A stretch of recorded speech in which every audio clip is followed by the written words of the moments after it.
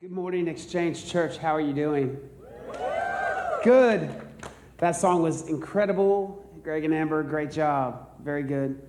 Today, I am continuing last week's sermon. Last week, I had 4 points, and I got to the first point.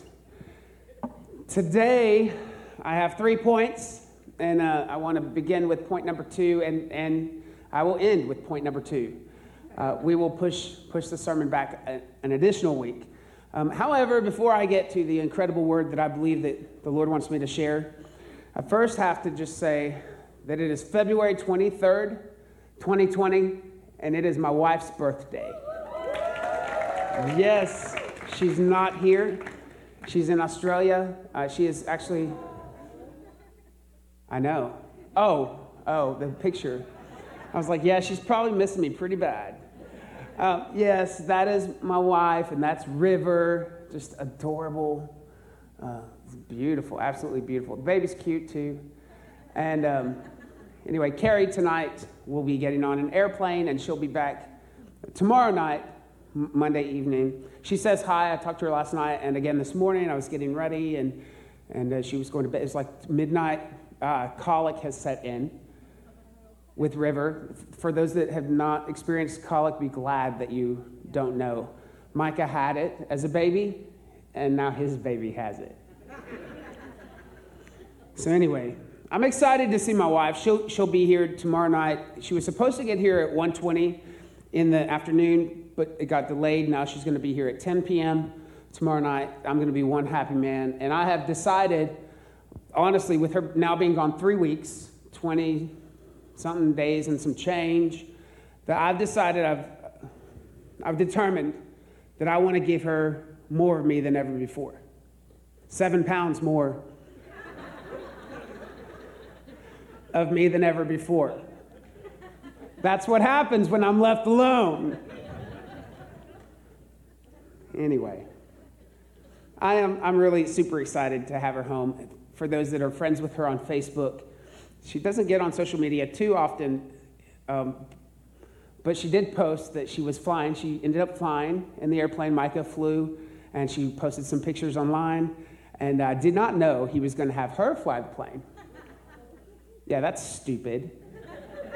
But they survived, and anyway, who knows? Maybe I don't know. I'm just glad my wife is okay, and she's going to be here tomorrow night. But it's my honor to talk to you today about marriage. Marriage is one of those things that I'm extremely passionate about. I haven't always gotten it right. In fact, if my wife were here, she would echo and say, a lot of the times I've not gotten it right. But what I have done right is I continued to show up. What she's done right, she continued to show up. And so in the continuous showing up, in the continuous saying yes, waking up in the morning and saying, okay, let's do this one more day. Let's say yes one more day. You learn a lot of lessons along the way. And so it's my honor to share some of that with you today. The first question we have to ask is marriage still, does it still work? I mean, come on, Trey, we live in the 21st century. This is 2020. This is like Jetson-style era. Is marriage still really valuable? Is it still important? Does it still work? And the answer that I would say to you unequivocally, yes, it works. 100% of the time. It's not a maybe, it's not a 30%, 50%, 70%. I'm here to tell you some good news. If you're about to say yes, we have one couple getting married in 6 days, and they were excited to hear the good news. Your marriage can have 100% chance of succeeding if you follow God's plan for marriage. If you follow your plan for marriage, there's no guarantees. There are a lot of good people out in the world, and their marriage has survived 50, 60 years. They're not doing it God's way. It's survived, but that's not the norm. But you know what is not just the norm, the rule in the kingdom? 100% of marriages, if we follow God's design for marriage, will not only survive, it will thrive, it will flourish, it will leave a lasting legacy and an inheritance for your kids. When Carrie and I got married in 1994, September 24th, 1994. I didn't know anything about marriage. I didn't know what it meant to be a husband. Certainly didn't know what it meant to be a dad. I mean, I was raised in a good home, had good examples, but I didn't know. I wasn't even sure that I knew what love meant. I remember sitting across from my wife when we were engaged, and I said, how do you know if you love someone? And it wasn't like just a pickup line, so I could then swing in with, because girl, I think I love you. Like, it would have been cool had it been a line, but I just didn't know. I didn't know. And sadly, even 10, 15, 20 years into marriage, there are moments where I'm redefining what is love? What does God say about love? Because I want to love my kids right, and I want to love my wife right, and I want to love my congregation right, and I want to love myself right. And so I have these moments of clarity throughout my life where I have to step back and ask myself, okay, what God revealed to me about love 5 years ago is what I could handle about love 5 years ago, but what does he want to reveal to me now about love? Genesis chapter 2, verse 24 through 25 gives us the 4 foundational laws of marriage. The 4 foundational laws of marriage. Can you take that? There's nothing in it. I talked about the first foundational law last week. Today, I'm only going to get to the second foundational law. Next week, I'll talk about number 3 and number 4, hopefully. But Genesis 2, 24 through 25, let's read that. It says, that is why a man leaves his father and mother and is united to his wife, and they become one flesh. Adam and his wife were both naked, and they felt no shame.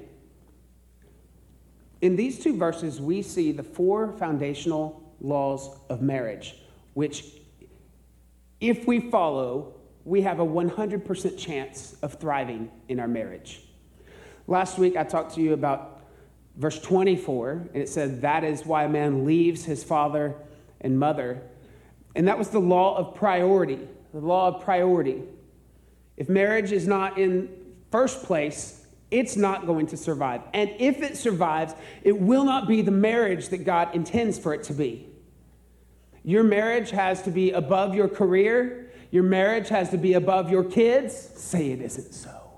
Your marriage has to be above your finances. Your marriage has to be above your fears. Your marriage has to be above your ego. It has to be above your insecurity. It has to be above the abortion that you had. It has to be above the rape that happened. It has to be above the absent father that you had. It has to be above all the history that you bring, the baggage that you bring into it. The marriage has to be number 1.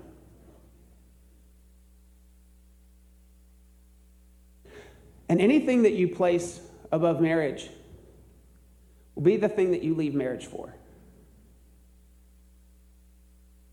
The law of priority. That was a great sermon last week, but I must move on because there's a second law. Verse 24 says, that is why a man leaves his father and mother and is united to his wife. Some versions say the man leaves mom and dad and cleaves to the wife. Anyone heard that translation before? Leave and cleave. Leave and cleave. I know you married a mama's boy, and sometimes you want somebody to say, just leave and cleave, boy. Right? Leave and cleave. Mom and dad are great. They're great. We should honor them, be grateful for them. There is a season of our life where we can't do life without mom and dad. They do things for us. They set us up for success. However, when you say I do, mom and dad are no longer in the first place. For those of you that are about to have kids that are getting married, I'm sorry to break the news to you.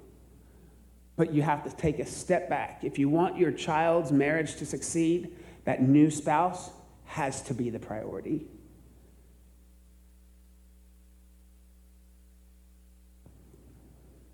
The law of pursuit, cleave. What does cleave mean? The second law, the law of pursuit. You see, in the English language, we can't really understand this word cleave. We don't really have a word that fits it. I mean, I said last week or the week before, when I was growing up and I heard leave and cleave, I got a little embarrassed because I thought cleave was talking about cleavage.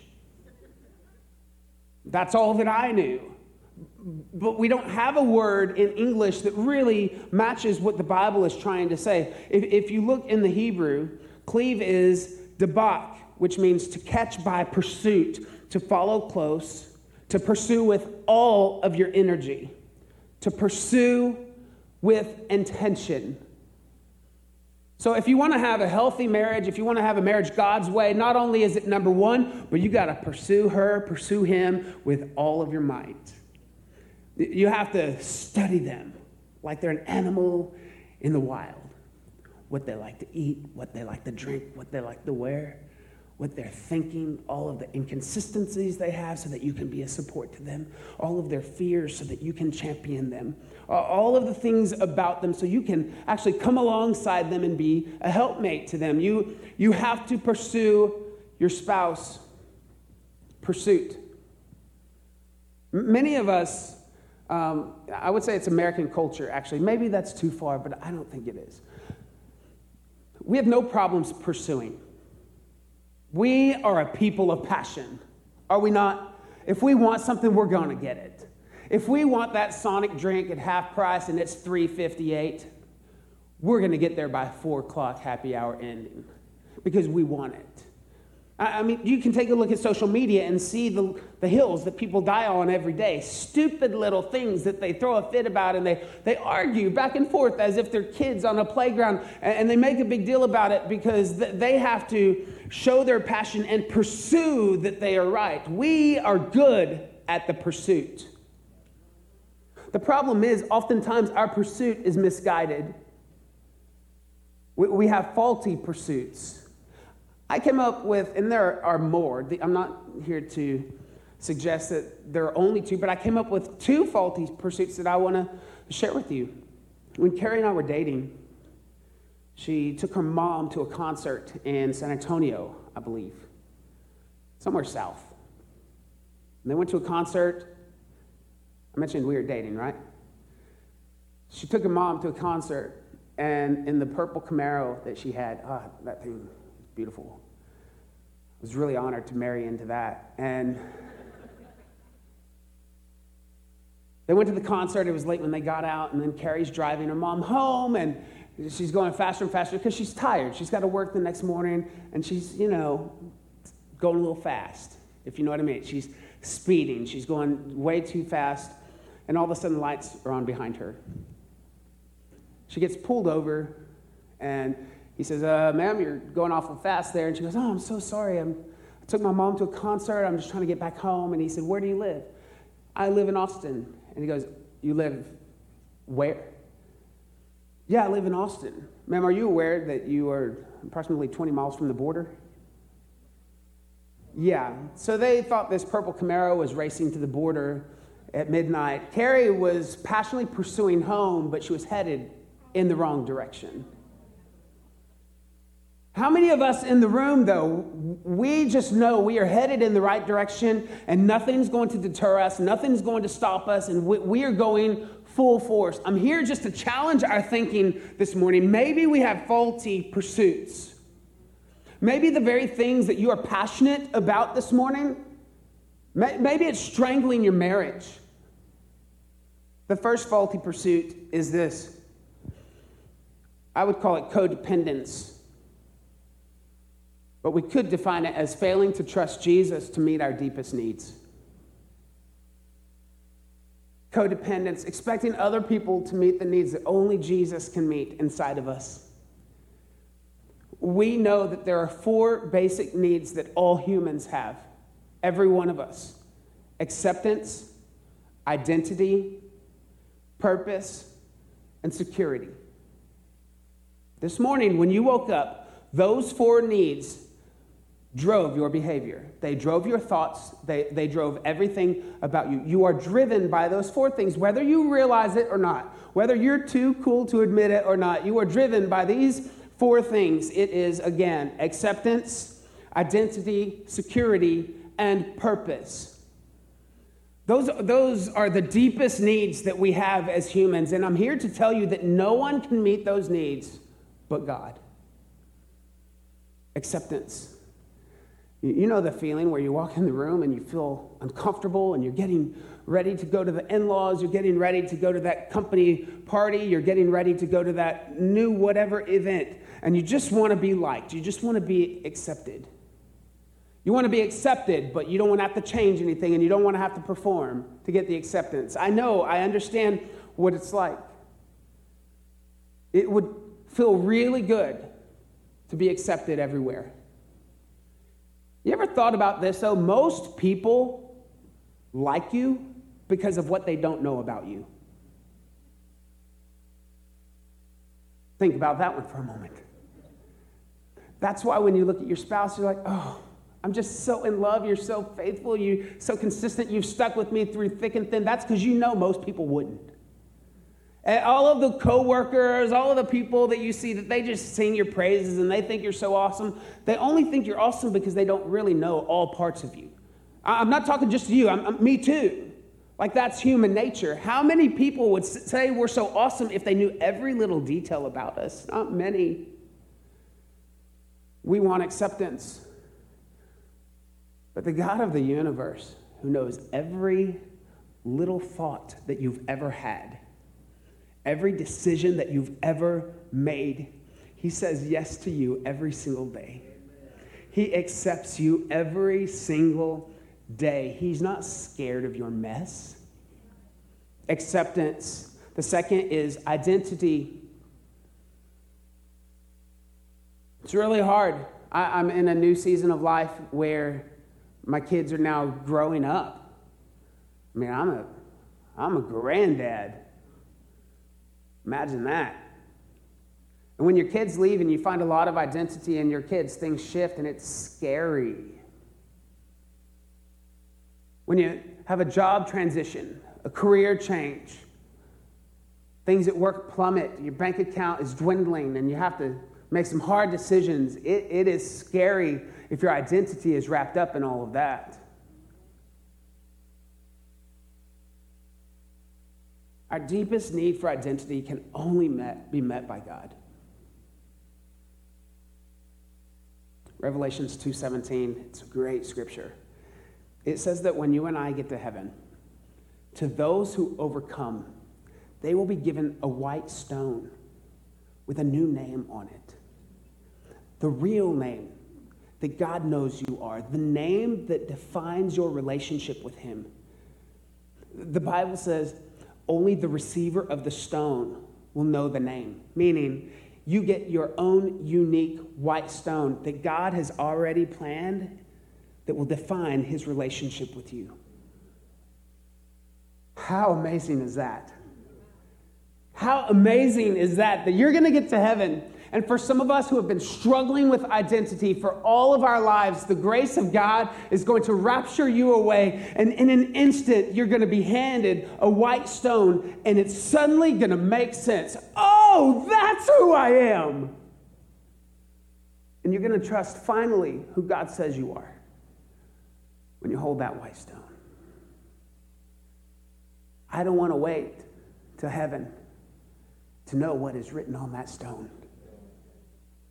I can know in the here and now what God says about me, what he thinks about me, what defines my relationship with him. Identity. If I'm trying to get my identity from anything else but him, it is fleeting. It will fail us every single time. This need cannot be met by your spouse, by the way. And I know if we think our spouse looks great and they exercise and they get muscles, or they've got this smile or this figure, this income, whatever it is, whatever we push off on our spouse so they make us feel better about ourselves, that identity doesn't last. The third thing, security. We're all looking for security. I'm to find out it's one of the top needs of women. Social psychologists would tell us. I would suggest it's the top need of all of humanity. God came so that we could find security.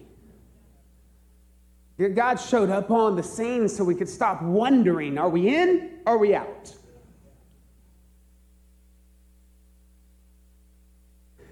The fourth is purpose.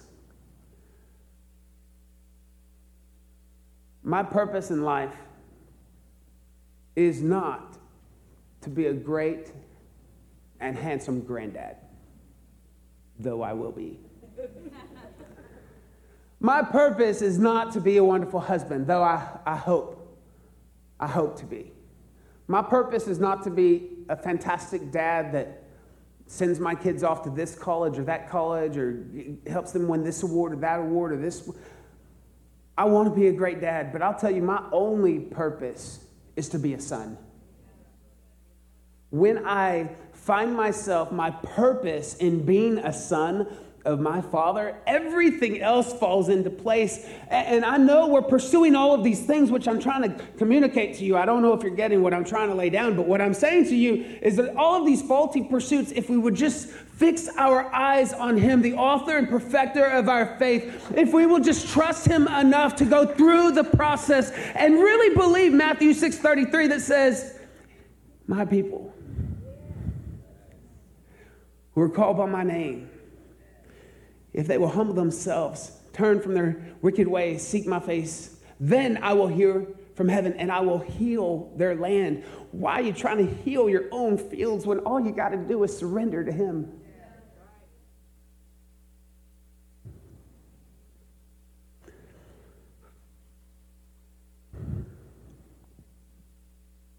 Failing to trust Jesus to meet our deepest needs. There are needs that need to get met in marriage. There are. It's just not the deepest needs that we have. It's really not.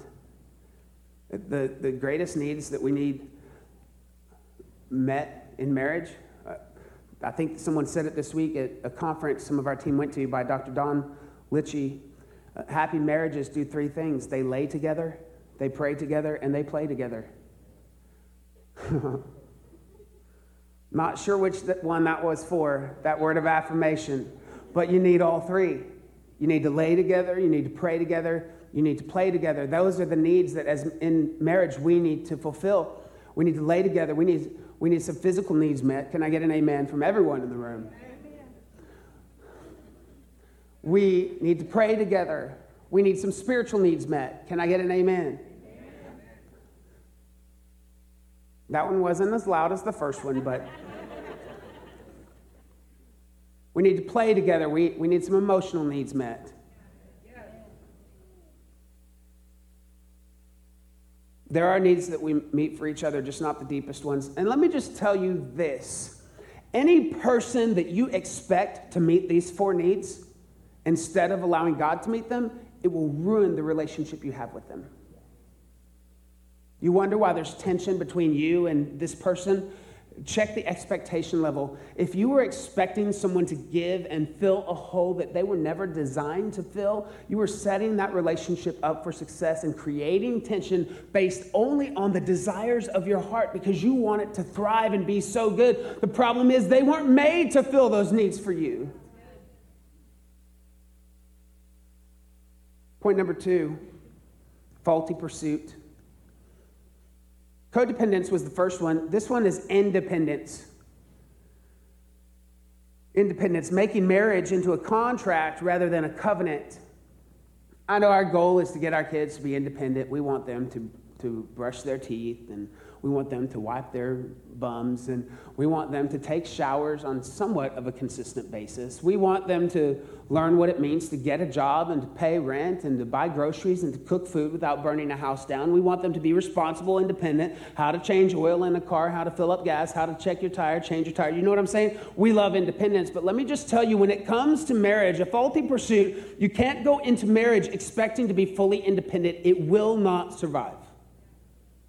You can't be codependent, but you can't be independent. You must be interdependent.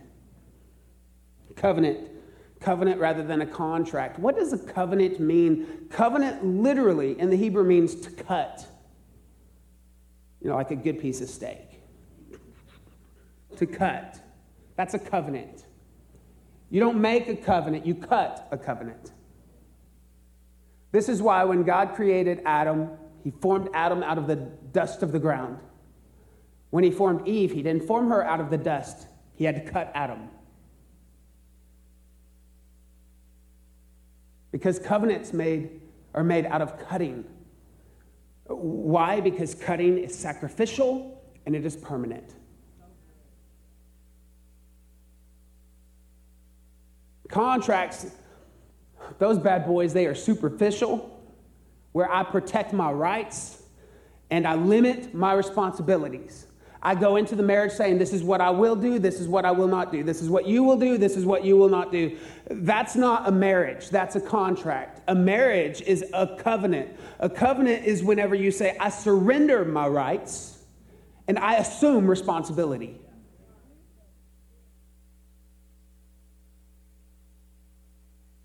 I feel like I'm about to come out of my skin. I don't know why. I'm so excited about what the Lord is doing in this room. I feel like he's mending some marriages in this room today. Hebrews 13:4. What did God do the moment that you said yes to him? Hebrews 13:5, verse 5. He says, I will never leave you, never will I forsake you. The moment you say yes to Jesus and you encounter him, his promise to you is, I will never leave you, I will never forsake you. What does that mean? I will never leave you. I will never physically leave you. You will never find yourself in a valley that God can't see. Take it a step further. You will never find yourself in a valley where God doesn't direct the airflow. But he also said, I'll never forsake you, which means I will never turn my heart away from you. That's a big promise from a God who knows everything about you. Every decision that you've made, every nightmare that you by your own hands have created, every foul word that you have ever let slip out of your mouth, every curse against your neighbor, everything that you have done, he says he will never let his heart turn away from you. He's not a God that chooses to get his pillow and blanket and sleep on the couch. That's what covenant looks like. This is what it looks like when God says yes to you and you say yes to him. Like, you can't outrun him. You can't out-be bad him. That's covenant. Covenant language. I'll be saying some of this on Saturday when I perform a wedding. You've heard it. You've heard it before. Is covenant language goes something like this: for better, for worse. In sickness, in health. For richer, for poor. Some of you are like, can we, Lord, just get some richer? Little more the richer than the poorer. Till death do we part. That's covenant language. That is a tall glass of water.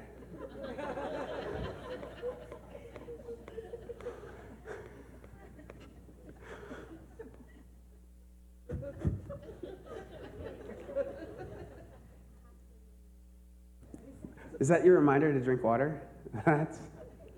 That's amazing. Man shall not live by bread alone. Drink your water, girl. Ushers, get the waters. Get the girl some water. Covenant language. Covenant language. But you want to know what contract language sounds like? Living together. What's wrong with living together? Well, it's 100% contractual. It's not covenant. There's nothing covenant about it. It's the mentality, the contract mentality says this. It says, I'm not ready to commit.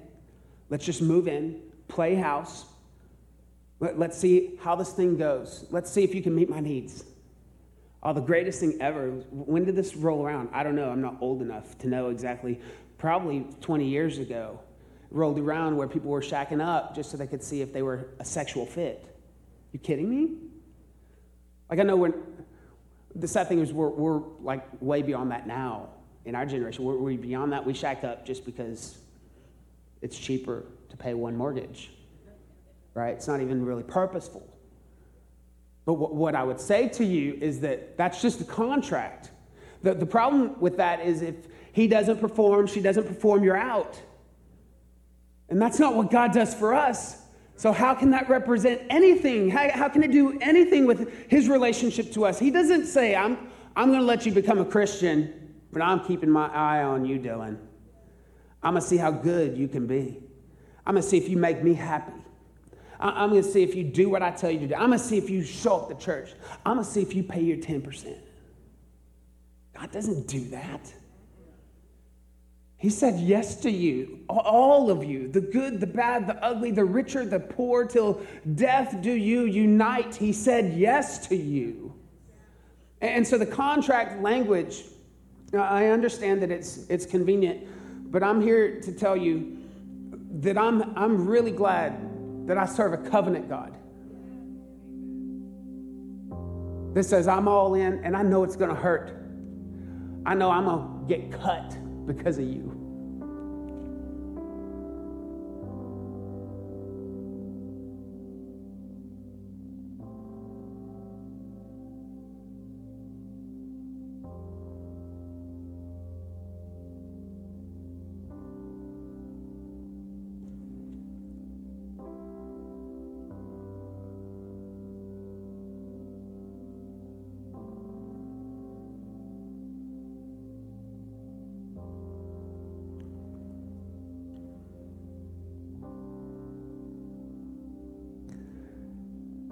I have 4 points that I still want to get to you. I want to deliver to you, but I'm scared to miss what I feel like the Lord is saying to do right now. Because I feel like in this moment, there are people that want to come home. There are people that want to say yes to Jesus. You've realized that you have been serving a contractual God. You have lived in fear in your relationship with him, wondering if you're in or if you're out from this day to the next based on your own emotions. And you want to come home to him. You're hearing there's something inside of you leaping for joy because you're hearing, maybe for the first time, you're letting it sink in that this is a covenant God. That when he says yes, he means it. And you're used to people running. I get it. I understand. But he doesn't. The only time he runs is when he runs to you, not away. So just to give that person or two some privacy, will you close your eyes for a moment? If that is you,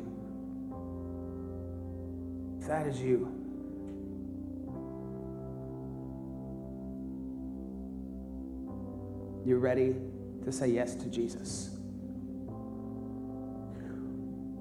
Don't even lift your hand. Just lift your head and make eye contact with me if that's you. You're ready to say yes to Jesus. Make sure I see you. Thank you. I see you. Proud of you. I see you. I see you. I see you.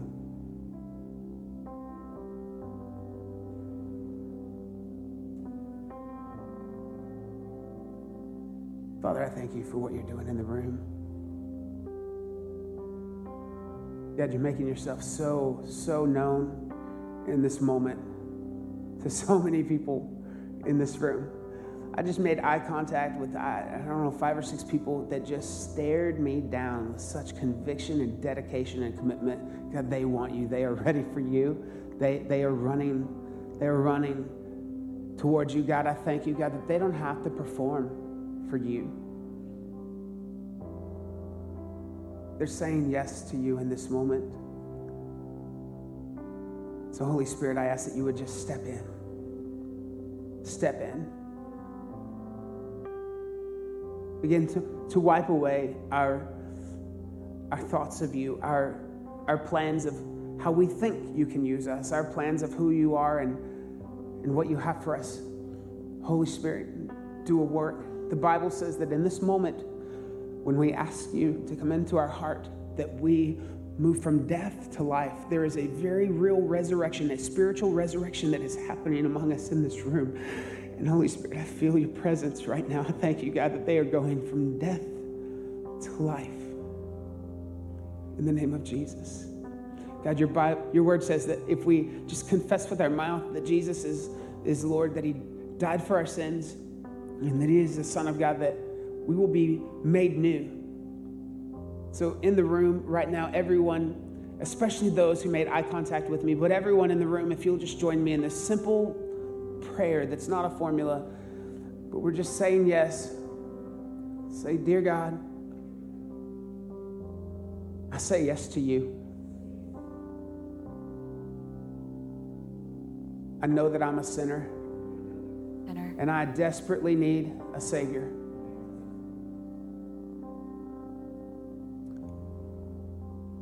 I know that Jesus Christ is the Son of God. Jesus Christ. And I believe that he died on the cross for my sins. He rose again. And I believe that I can live a great life here and now. Not just when I get to heaven, but here and now. I say yes to you, Lord. Say yes to you, Lord. In Jesus' name I pray. Amen. Amen. Amen. Can we just celebrate? Celebrate.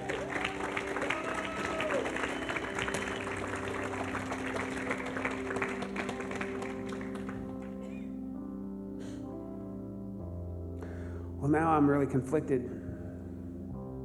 I had 4 really great points. But nothing better than the moment we just encountered. Amen. Let me pray for you. Father, I just come before you. Thank you so much for our time together. I thank you. The enemy is so mad right now. God, I just thank you that we already know the end to the story. We know the end to every circumstance, every situation, every marriage that is struggling here today. God, we already know the end. We thank you, God, that you know the end from the beginning, and you right now are just setting our feet in the right direction. God, you are realigning us. You are helping us to shift our priority and giving us pursuit with purpose. In Jesus' name I pray. Amen. Amen.